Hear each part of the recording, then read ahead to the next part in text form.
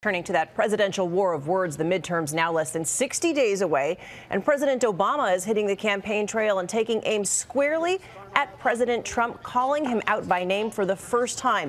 And you can bet President Trump fired right back. Our senior national correspondent Terry Moran has the latest.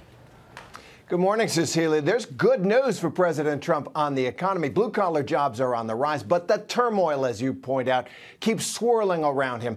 And President Barack Obama, former President Barack Obama, and the Democrats are revved up, fired up to hit the campaign trail. They're optimistic now about their chances in the midterms.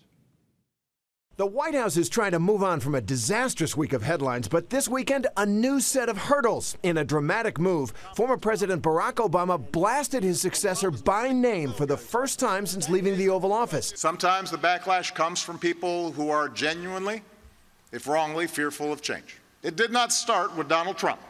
He is a symptom, not the cause. President Trump hitting back during his rally in North Dakota, mocking his predecessor. I'm sorry I watched it, but I fell asleep.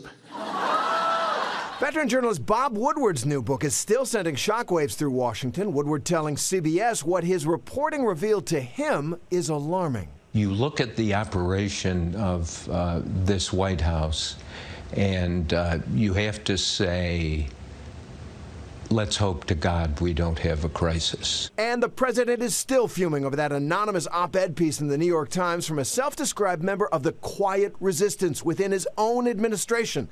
The president calling for Attorney General Jeff Sessions to launch an investigation into who wrote it. If this person really had the kind of courage and skills that some of us do, they'd come forward. The frenzied rumors have become so fierce that even the vice president says he's ready to take a lie detector test to prove he and his staff had nothing to do with it. I would agree to take it in a heartbeat.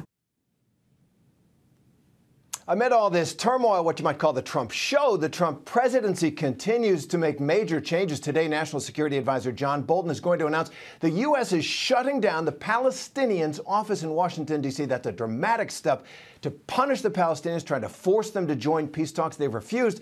But it's another sign of why so many conservatives and Republicans are sticking with this president. They like what he's doing. Exactly, Terry. And one other topic, former Trump campaign advisor George Papadopoulos was sentenced to 14 days for lying to investigators. Now he's making some news about the Russia investigation. That's right. He was the first contact between Russian intelligence and the Trump campaign, U.S. intelligence believes. And he says he was trying to shield the campaign when he lied to the FBI. The question is, where did what he heard from the Russians go? How high up in the Trump campaign did it go? That's what Robert Mueller's investigating. Cecilia? Okay, Terry, thanks. Yeah, and I was talking to George Papadopoulos yesterday.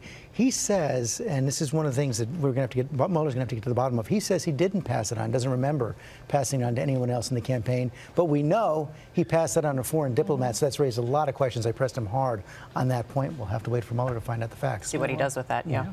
All right. Robin. Hi, everyone. George Stephanopoulos here. Thanks for checking out the ABC News YouTube channel. If you'd like to get more videos, show highlights, and watch live event coverage, click on the right over here to subscribe to our channel. And don't forget to download the ABC News app for breaking news alerts. Thanks for watching.